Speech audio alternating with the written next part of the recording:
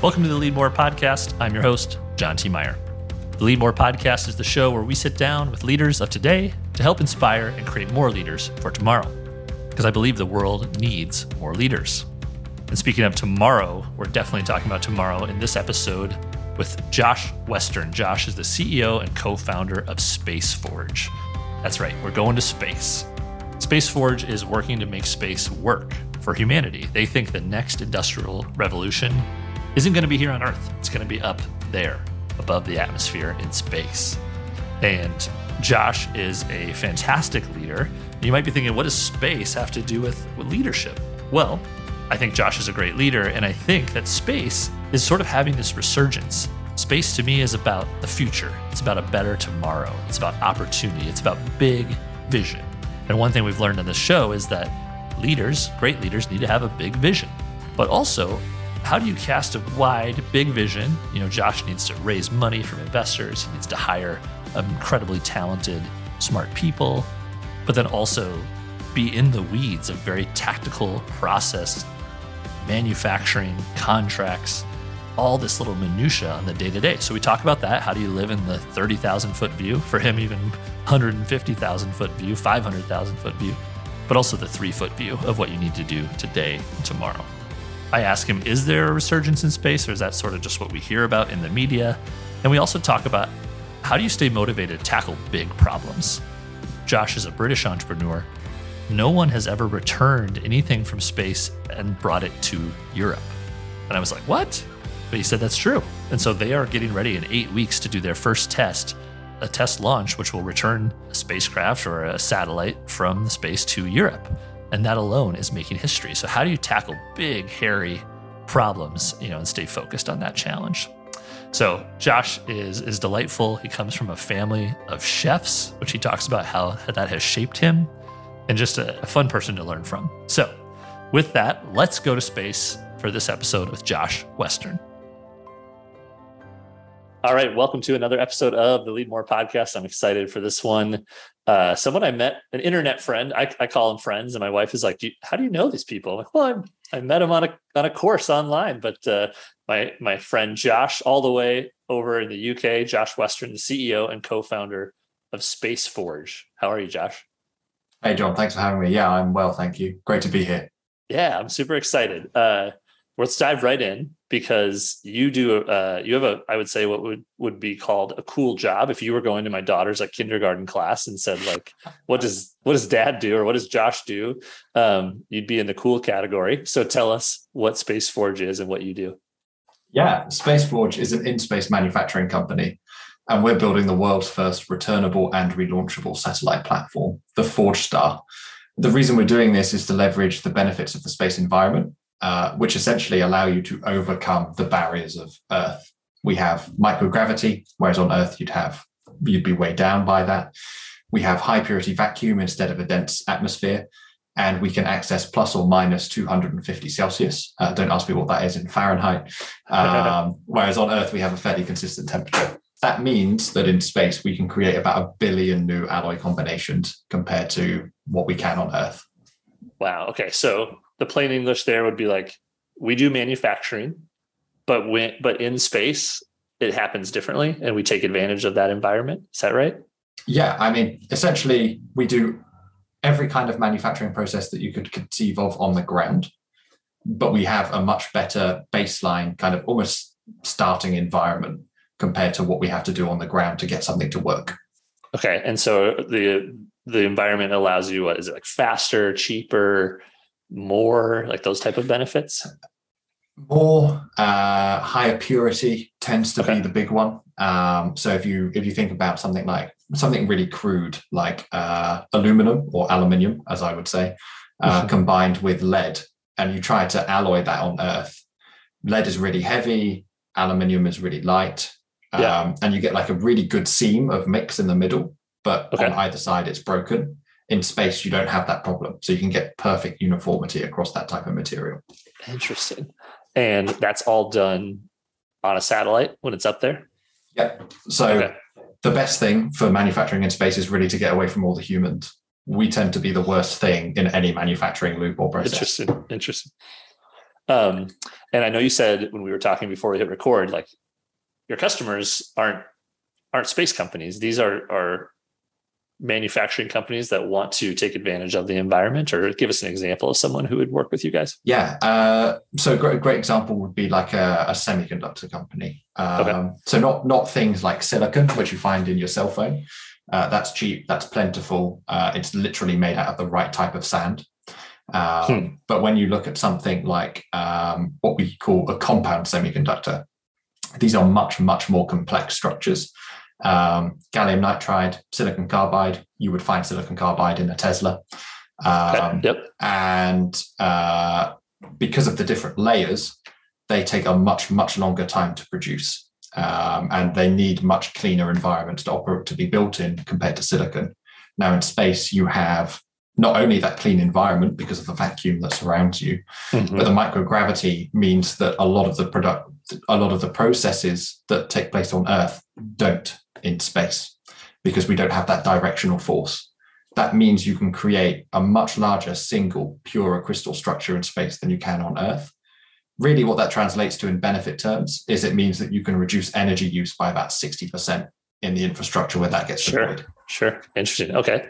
Is there a safety component here too? Or are we doing any sort of risky things where you mentioned like taking humans out is a benefit? Sometimes. I'll be careful about what I say here. Sure. But where that's not the main focus. You can do things in space whereby if a human were in the room, they probably would no longer be alive. Because you can handle more and more dangerous chemicals. You can move up biosafety levels, looking at new cures and drugs and diseases and all sorts of things that on Earth, it's just very difficult to research. Yeah. Wow. Okay. So you're like putting a little laboratory in space and working within that box. Exactly. Very cool. So a theme on this show has been how often and the answer is almost always, leaders emerge or sort of end up in their career path in a winding, unexpected way, right? Like either it's a nudge or someone pushes them, like they didn't sit here at 10 years old and say, this is what it's going to look like at 40 years old. Yeah. And I know you mentioned, I assumed like, oh, you must be an engineer. And you said, no, I studied politics. So let's rewind. How did Josh become the CEO and a co-founder of a space company? Yeah, it's strange. And probably one of the reasons why I pinch myself every day that I get to do this. My kind of career in space really came about from both cooking and cinema. So like as an example, when I was 3, my mum made me a birthday cake. It was like me looking through a porthole window of a rocket. That was the cake. Yeah. So I should say she's a chef. So the cakes were amazing. That's awesome. And then when I turned 23, my girlfriend at the time, who's now my wife, made me almost an identical cake without ever having seen the previous one. And for me, that was a real. Like you just described it, and she just made it. No, didn't even know. She just made me a space themed cake. Oh my gosh. And my mum like dug out this old film photo. It's like a Twilight Zone episode. Yeah, from like the early 90s of this birthday cake. And they looked the same. And they'd never seen each other's cake. I couldn't even remember that my mum had made me this cake. Whoa. And it felt really full circle when all of this kind of came together. So to me, it was obvious I'd always had this passion for space. Yeah. And at the same time, the cinema element was that my grandfather used to run cinemas around the UK at the time when the first Space Forge. Wow, getting ahead of myself there. That's okay. The first Star Wars trilogy came out in the 70s. And so I grew up on Star Wars, Star Trek, that kind of stuff. And because he had that cinema background, I appreciated it for more than the story and the effects that it was. And that was kind of what led to that passion. But to be honest, I wasn't very good at science growing up. Sure. I was okay in kind of early stage education and stuff, but I ended up going down the humanities route. I found how people interacted with each other really interesting. And one of my early politics teachers always said that everything's politics. And to be honest, that's true. You know, it can be a discussion as much about who's making dinner in the evening as much as it is great macroeconomic policies. Sure. And I was fortunate. So when I was going through university, I had no idea what I wanted to do. And my mum, we were sat down in like I don't know if this is a thing in America, but we have little cafes attached to supermarkets and shopping, grocery stores. And we were sat down in one of those, and my mum goes, okay, you're about to finish university. What do you want to do with your life? And I thought I wanted to be a lawyer, and I took a law seminar and I fell asleep within 5 minutes. And this wasn't a big lecture hall with 300 people. There were 7 of us. So embarrassing. And I was like, I don't know, but I like writing, I like talking, and I like eating. And she went, well, unless you're going to be a restaurant critic, I suggest you pick 2 of the 3. So that led me down that kind of talking and writing route. I did actually do restaurant reviews, but that was black and white. I like that's good advice. Yeah. So started applying for jobs around there, all sorts of things. But the year that I graduated, which was 2014, Tim Peake, the first British astronaut, was selected to go to the International Space Station. And that's when I found out the UK even had a space industry. And I wrote to the CEOs of space companies. One of them gave me a job interview, and I got a job. And it was really as kind of prosaic or serendipitous as that. And you were doing what? What was that first role? So I started in reviewing contracts. Super, super boring job. Redlining type stuff. Yeah. Like, God, even now it triggers me. But it was the things that kept me going in that job were the contracts that these things were for. Landing rovers on Mars, flybys of Jupiter's icy moons, exploration of Saturn's rings. Really cool stuff. But the joke in the industry was that the paperwork weighed more than the satellite. And that proved to be true every time. That's good. I mean, the cost of the logistics to ship these contracts around were insane. Wow. So now you're in the arena of space, we'll say. But how do you go from a paperwork junkie to like a vision of, I mean, this, even just even knowing if this idea of manufacturing in space could work scientifically? Like, how did that? Yeah. Tell us about that. So really, that was another really serendipitous moment that I, in one of the jobs I had at that company, I ended up sat next to my co-founder, Andy. And he is the technical wizard of Space Forge. Yeah. He's a very Elon-like character, although he's going to text me later now saying he didn't appreciate that. Also a Brit. Also British, yeah. Cool. Very cool. But the way that I like to think of us as the 21st century Rolls and Royce. But the way that that came about was he led this team at Thales, where we worked, called Advanced Concepts. He used to come up with crazy ideas. That's your job. Yeah, a hell of a job. How to do bases on the moon, how to mine asteroids for platinum, how much wealthy people would pay if they could play Quidditch on the International Space Station. Worryingly, that was one of the business cases that stacked up the fastest. But he used to work like really out there stuff, and it was and by this point I'd moved into the sales team. And it was my job to pitch, sell, and secure funding for these kind of crazy things. And we had some success, but as much success as you would expect when the ideas are that crazy. And we reached a point where it was almost born out of frustration that we couldn't believe the way that a big corporation approached innovation was so. It was almost like a ladder. It was like, do this 10% improvement and then do this 10% improvement and then do this 10% improvement. And we were just like, no, like, I mean, innovation as a word, I've learned to not enjoy it. But for me, what nobody really thought about was invention. And we could see these benefits of the space environment that we just weren't really leveraging, that microgravity and that vacuum and amongst other things. Yeah. And we could see that for the first time ever, if you could leverage that at a big enough scale, then you could do some great things which helped us back here on Earth and addressed some of the most pressing issues of our generation, like the climate emergency. So space has been a wonderful tool for pointing out problems exist, like oil spills in the Gulf, deforestation in the Amazon, but you still need somebody on the ground with a solution to go fix them. Yep, that makes sense. The opportunity to build something in space is the first opportunity we've had to do something in that environment that directly translates into solving those problems back here on Earth. And a very inherent business case, right? It's not like we're going to go to space and we'll see what we find and what we learn. It's like, we know this problem exists and we know that we can solve it in this environment. One of the best things about doing this was uncovering, in many ways, how late to the game we were. In space, often it's a case of either being just in time or too early. You're never going to be too late to invent something in space. Sure. But the first time something was produced in space was 1973. Okay. On board Skylab, which was the American precursor to the International Space Station. Yep. Research from that transitioned into the shuttle and then transitioned onto the International Space Station.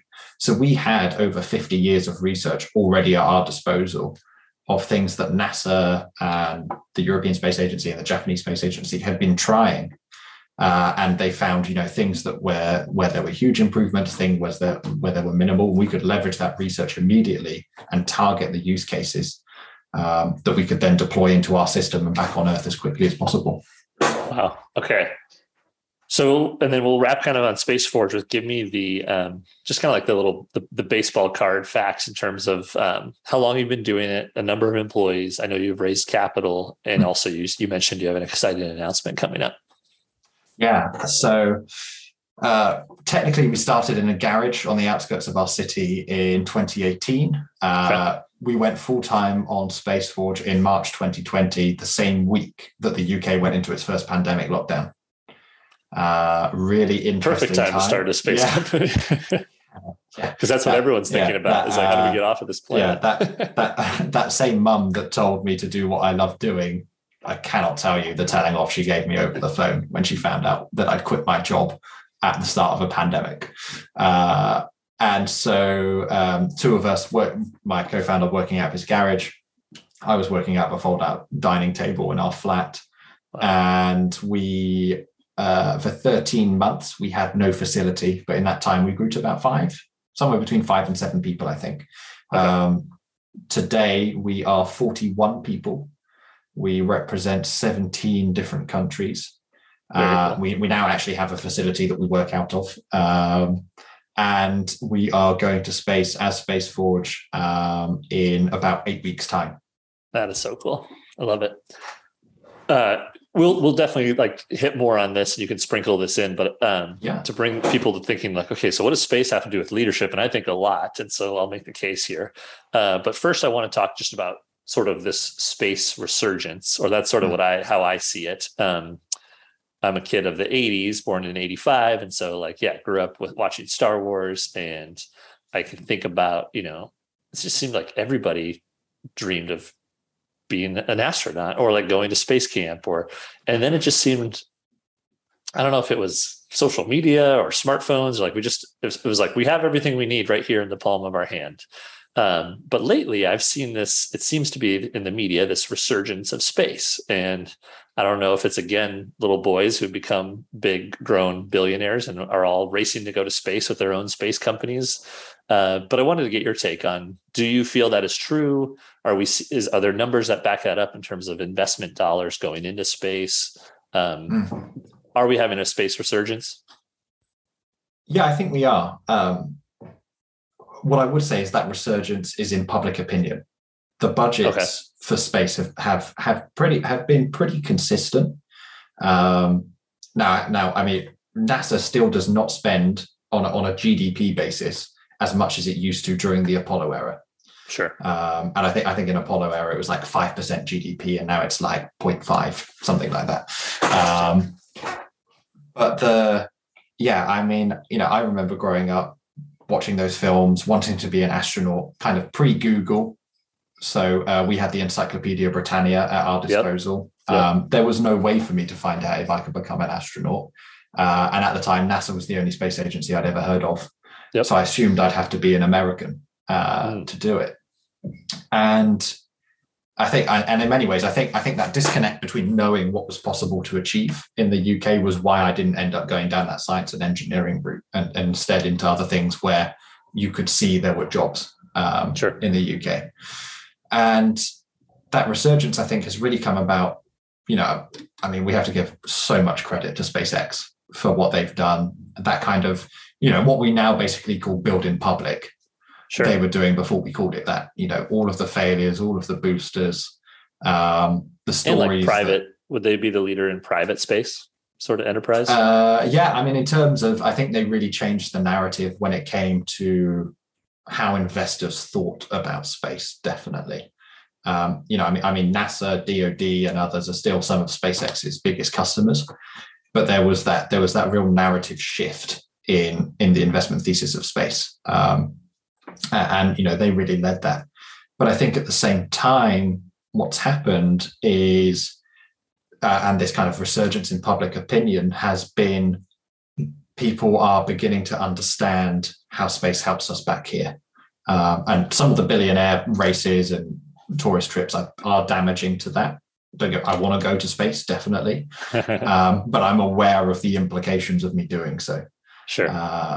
Think like space is how we get our weather reports. It's how we understand the effects of climate change, all the way through to like there was this kind of study commissioned, and it was something ludicrous. Like if GPS didn't exist, then Amazon would make its deliveries something like 3 minutes slower between each delivery. But that then had a knock-on effect to the global economy of like, hundreds of billions, because it just meant that Amazon Prime didn't work anywhere near as well as it could do with GPS. Fascinating. And so that, I think, has been the shift. And then, some of these players who did do, Elon was working on PayPal and other things before SpaceX. Bezos, as early as he did set up Blue Origin, was working on Amazon before Blue Origin started, and all of these things. So I think there's a much more commercial acceptance of what we're doing, but also I think there's that almost almost like civilization awareness of the space is the next thing we have to explore. But we've learned the lessons from 20th century history and before, that we know how to do it better than we've done ever before. Yeah, I love that awareness. And I think, we met in a storytelling sort of speaking course. And I think that is so applicable in this issue where, no, it's not like, let's see if we can get to Mars just to say that we did. It's like, no, there will be lessons learned by going to Mars, right? And business impacts. I think your guys' company is such a clear example of that. It's very clear in my mind how you will help make money or save money by doing what Space Forge is doing, right? And so people, I think even the GPS example, like we take these things for granted that are driven by satellites, right? That we just think that our phone has it already somewhere in there, right? It's like, no, it doesn't work that way. Yeah, exactly. Yeah. Cool. So that's the sort of, I agree, this resurgence in space, certainly why it matters.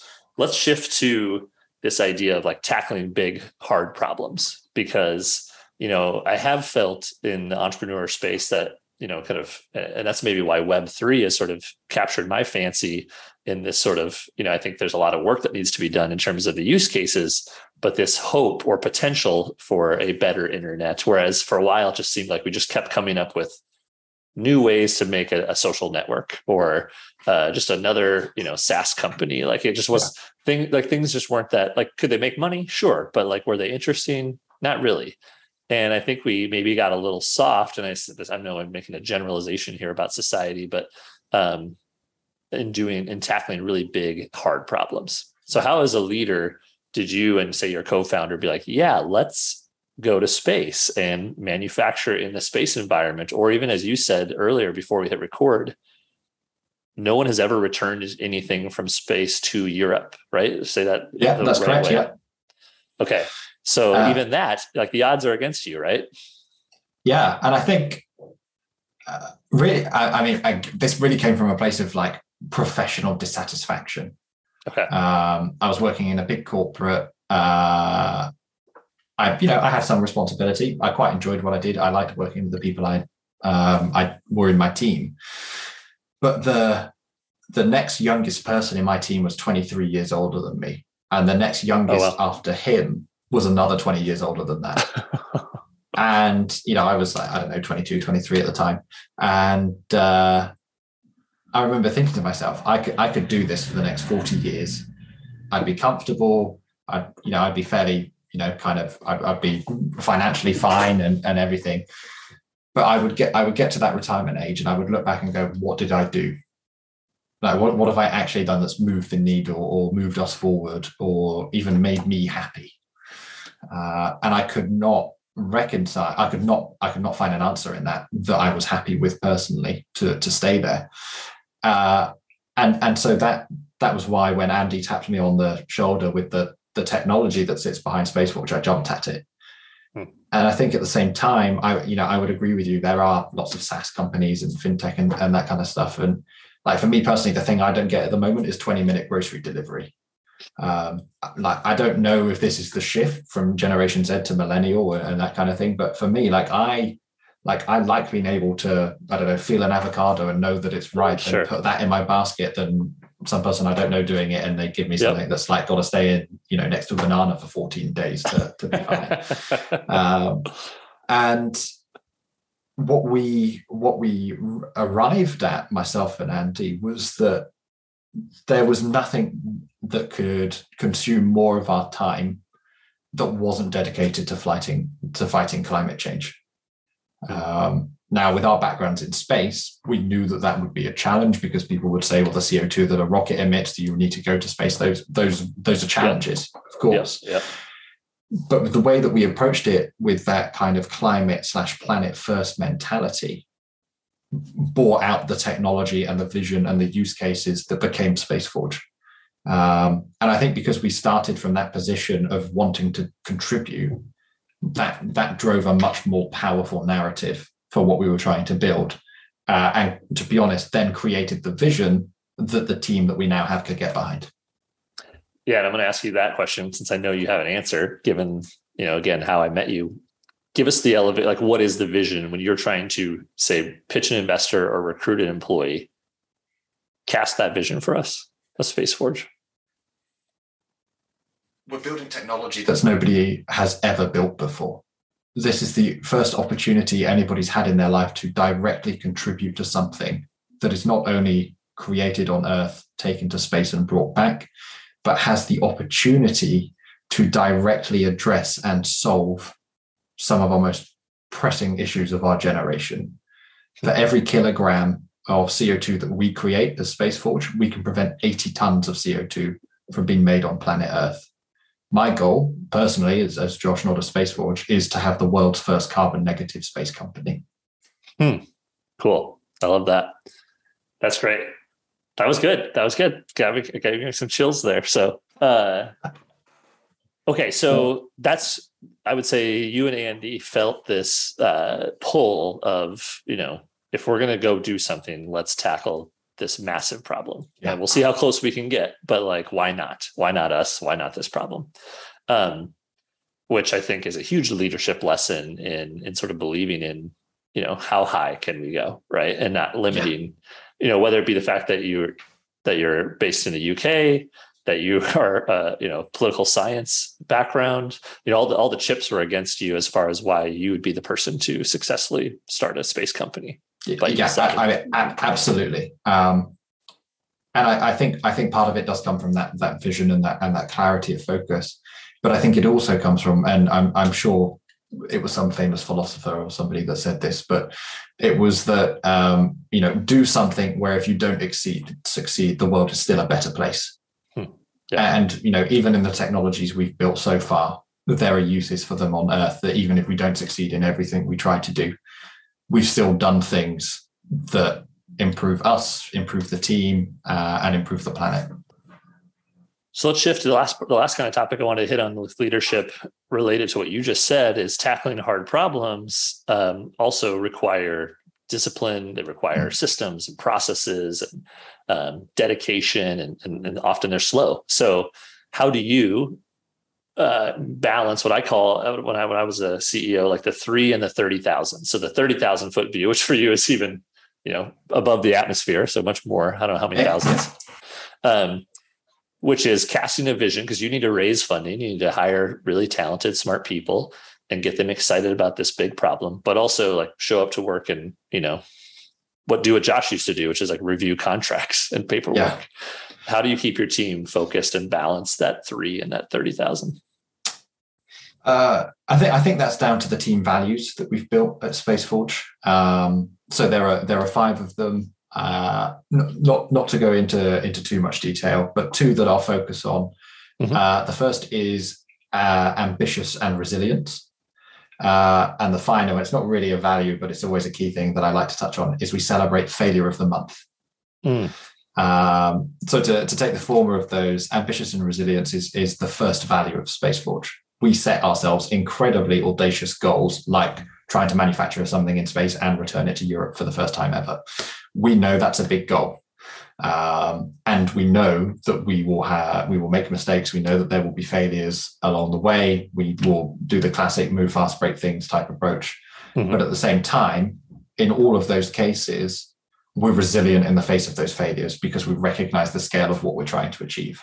And I think really that is the kind of the 3 versus the 30,000, is that what are the things I do every day that move the needle forward to this technology being real. Yeah. And failure of the month is almost an extension of that, in that every month we do a team all hands. And so we all get together, that kind of thing. And we celebrate those values, but we also celebrate failure of the month.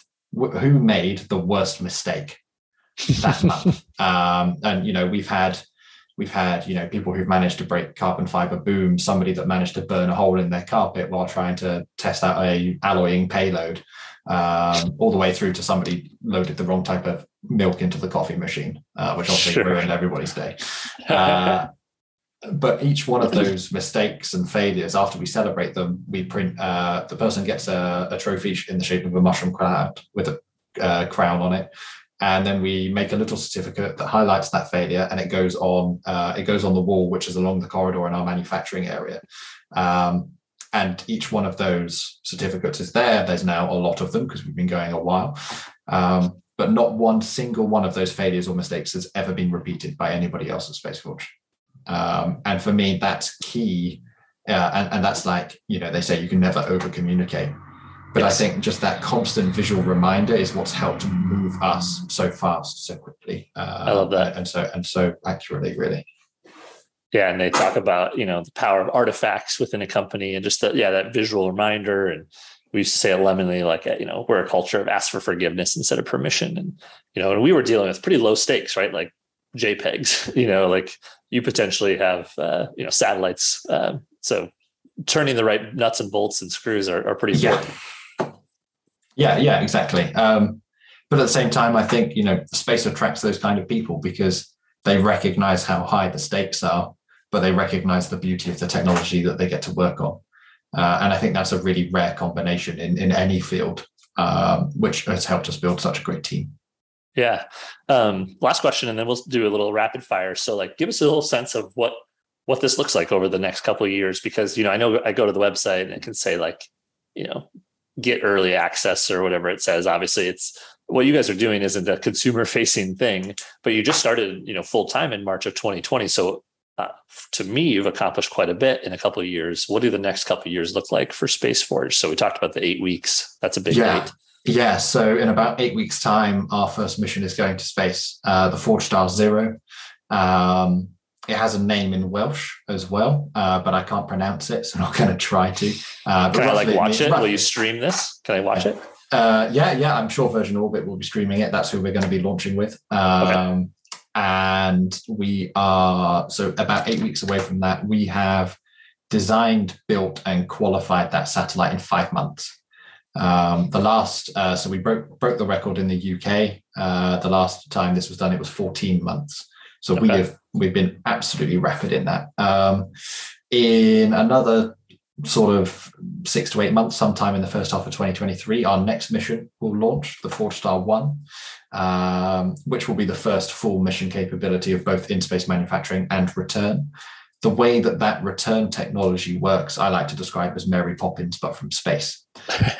So it's much gentler than anything else on the market, and means that it's fully reusable.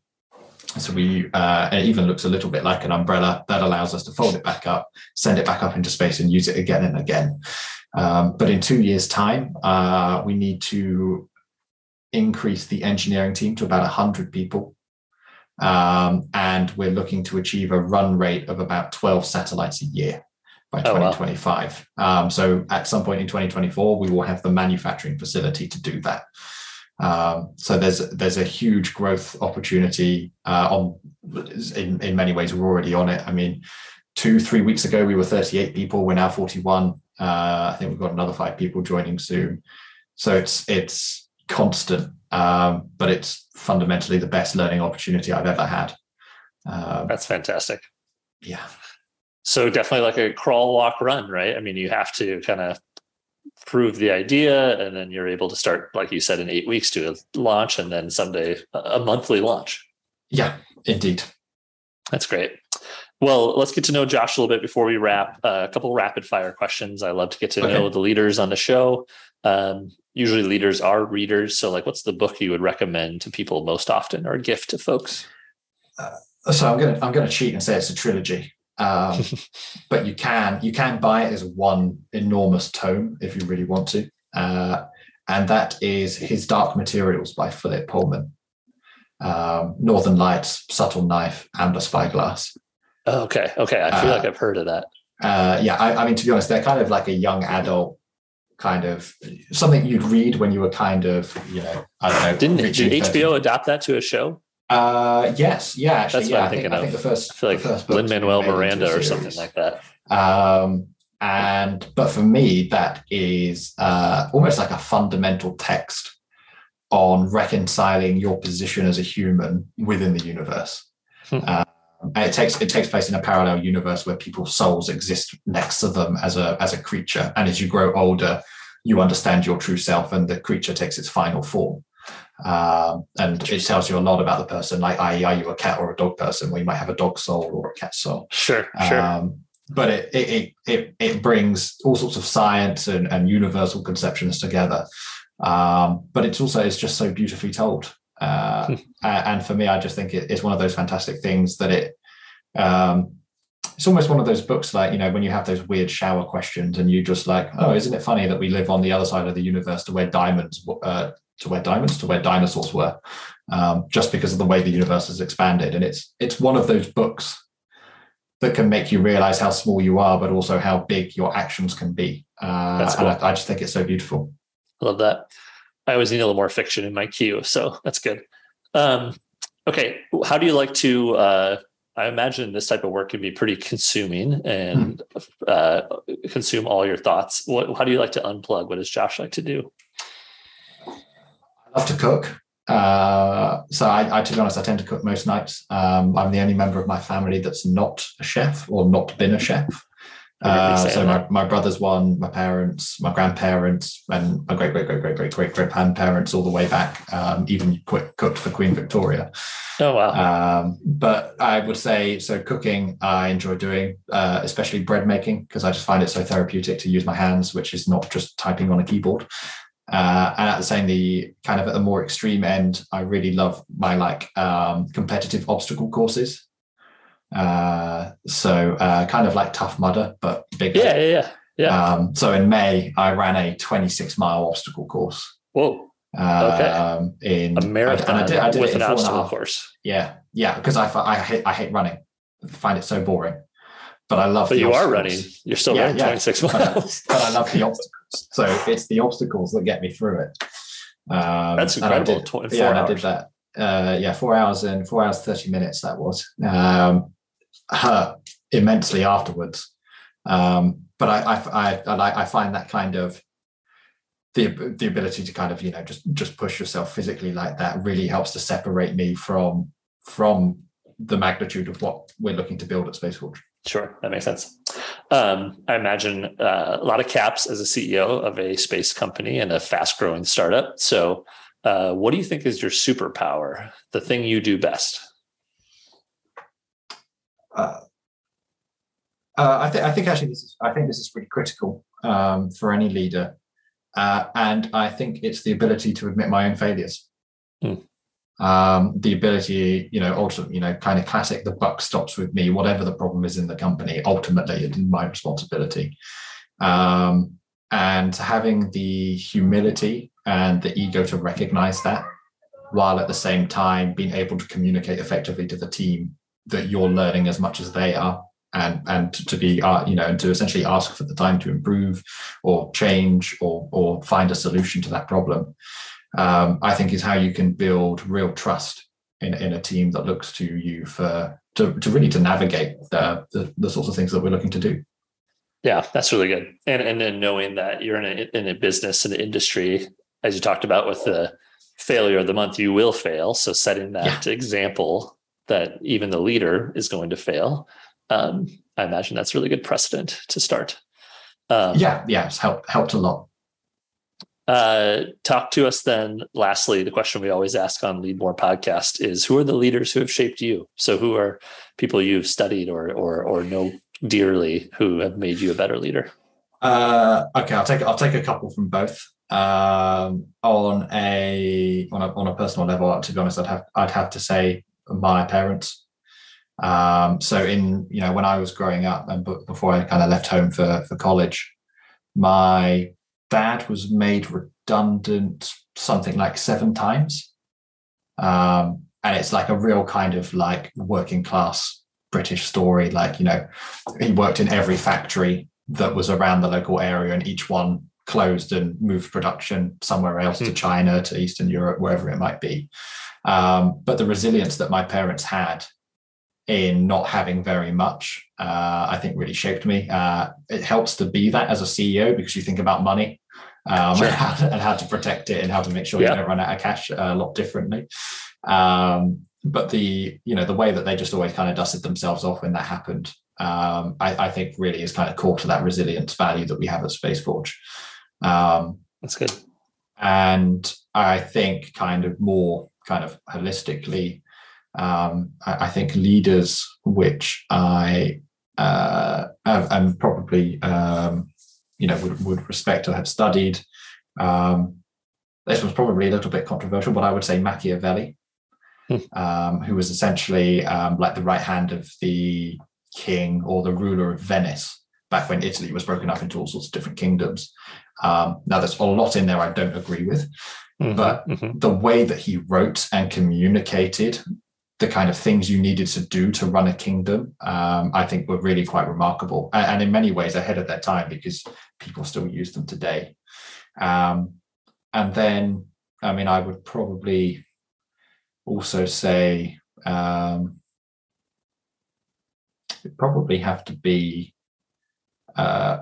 Ruth Bader Ginsburg, to be honest. Good answer. I think she did so much, and I'm sure she's someone that many of your listeners will be able to kind of certainly will have heard of and possibly even identify with. And I even remember the clip that Robbie showed us when it was the difference between sex and gender, and what she went through to get her point across back in an all male dominated court.